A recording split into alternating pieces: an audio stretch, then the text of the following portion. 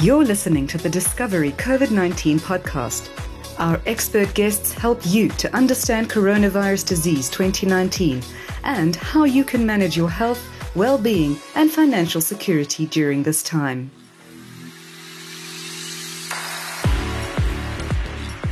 You're listening to the Discovery COVID-19 podcast. In this episode, we talk to a Discovery Foundation doctor who works on the front lines of the pandemic. They tell us how having a COVID-19 vaccine has brought hope for a better future, both for our doctors and for us all. Professor Maswime, would you please introduce yourself to the audience? I am Salome Maswime. I am the head of global surgery at the University of Cape Town, an associate professor, also an obstetrician and gynecologist, and the president of the South African Clinician Scientists Society. Thank you very much. Let's move to the COVID-19 pandemic. Could I ask you a two-part question in that, how has the pandemic impacted you on a professional and then a personal basis over the past year and a bit? I will start with professional. It has changed the way I do my work completely. Before the pandemic, I used to travel a lot. I'd be invited to speak in various countries to get involved. So because I run global surgery, we work with a lot of international partners, and this would mean traveling to different parts of the country, different parts of the world to have meetings and presentations. And when the pandemic started, all my meetings were canceled. Literally about 6 international meetings that I was supposed to have had to be canceled, and had to switch to doing everything virtually and moving to doing talks and having meetings with the international community virtually. This also has meant that I've got more time for my family. I'm at home. I'm able to do a lot of work without having to leave the house. But it has also meant that some of the people that started working in our unit started working during the pandemic.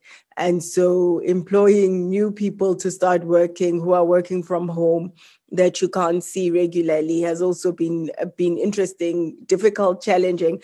But I think we've adapted. It's a new way of doing things, and we've been able to adapt and change the systems. And I think we've got a wider reach because you no longer have to travel to meet a small group of people, but more people can join you virtually without having to travel. And we can have international meetings without spending a lot of money that would have been used for travel. And so it's been quite an interesting way of doing things. Personally, I mean, like I said, it was as I'm a mother, I'm a wife, having to look after my children in the beginning, helping them with homeschooling whilst trying to do my own work was a huge juggle and shift. And it still happens if somebody or a teacher gets COVID, these children then are sent back home and have to do homeschooling during that period. So, which means that we should always be ready as parents to adapt and to change to homeschooling and looking after the kids from home versus going to work and doing your work and picking up the kids after school. So it's been very interesting. I have lost some family members during this time, and it was challenging because you start having to think about traveling across the country during the pandemic, during a wave of the pandemic, and have to make sometimes very difficult decisions, wanting to protect your family, to protect the people that you know, and not wanting to spread the disease as well. So it's been quite a difficult and challenging time, but I think overall we've been able to adapt to the changes. So have you mostly been based at home and worked remotely, or have you also had to deal with patients? And what impact have you seen there if you have? Over the past year, I haven't really been involved in patient care because my work involves mainly research and health system strengthening. And so already when the pandemic started, I hadn't been really on the clinical platform.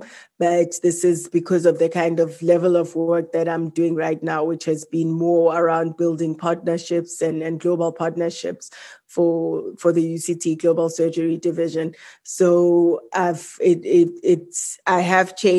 has changed the nature of my work in that I work more remotely, but I do go to my office for in-person meetings that we have quite regularly.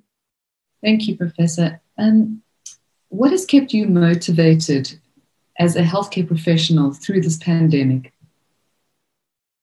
I think for me, what has been interesting is it has been really seeing the level of advocacy and the level of involvement of government policymakers in trying to prevent the pandemic from getting worse. And some of these principles are things that, from the kind of work that I do, it's some of the things that we try to get done, to work with policymakers to spread messages about healthcare and prevention of diseases.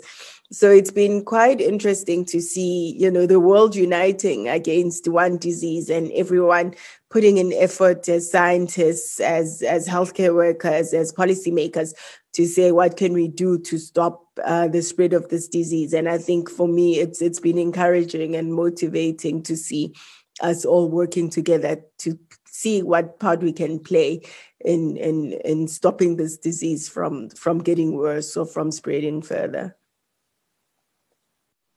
Can we move to the COVID-19 vaccination rollout? When did you have your vaccine and what did having it mean to you?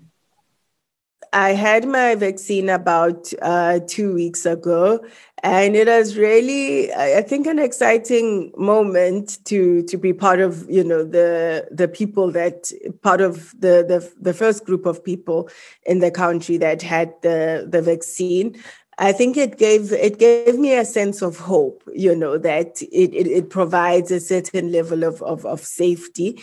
I think what was really hard about the second wave was the hopelessness that came with it. It came at a time where, on a daily basis, people were dying, people that we knew, friends, family, people that had taught us, and so the vaccine brought a sense of hope that, it's I think everyone lives with that fear that what if I'm next? And if I get sick, what will happen to me? And the vaccine, getting vaccinated gave me a sense of hope that, even if I get sick or even if I catch it, but at least I've got a certain level of resistance against it. And so I felt more encouraged in the process. And with that in mind, what would you like to say to the South African public about their outlook on vaccines and being vaccinated for COVID-19, so the public at large? I would like to say that, at this point, the vaccine is really our biggest sense of hope. It's really one of the main ways in which we can at least stop the virus from becoming deadly. And it's important that we get vaccinated. It doesn't matter what you do, where you work, but we've seen the loss of lives, and we don't want more people to die or to lose their lives. And of course, you want to get to a point where life can also go back to normal. It might not be the same as it was before 2020, but at least if many of us are vaccinated, if we're safer, then we can get a new sense of normal amidst what's happening right now. So I'd really encourage everyone that can get vaccinated to get vaccinated. And turning to the current context more specifically, why is it important that the elderly among the South African population access COVID-19 vaccines, and that those among us who are able to help them to do so step up and do that? The elderly are not just numbers. These are our parents, our grandparents. These are people that we love and respect, that have played an important role in our lives. And for me, my parents were vaccinated a week ago, and it gave me that deep sense of hope, of joy, to know that at least I don't have to be as worried and as afraid, that something could happen to them, because we've all been vulnerable through this time. No one knows who'll be next, who's gonna get sick, who's gonna have complications, and having the vaccine, especially for our parents, the people that we love and respect. Also, it gives us as well a sense of hope and calm during this difficult time. This podcast was brought to you by Discovery. Stay informed, stay healthy.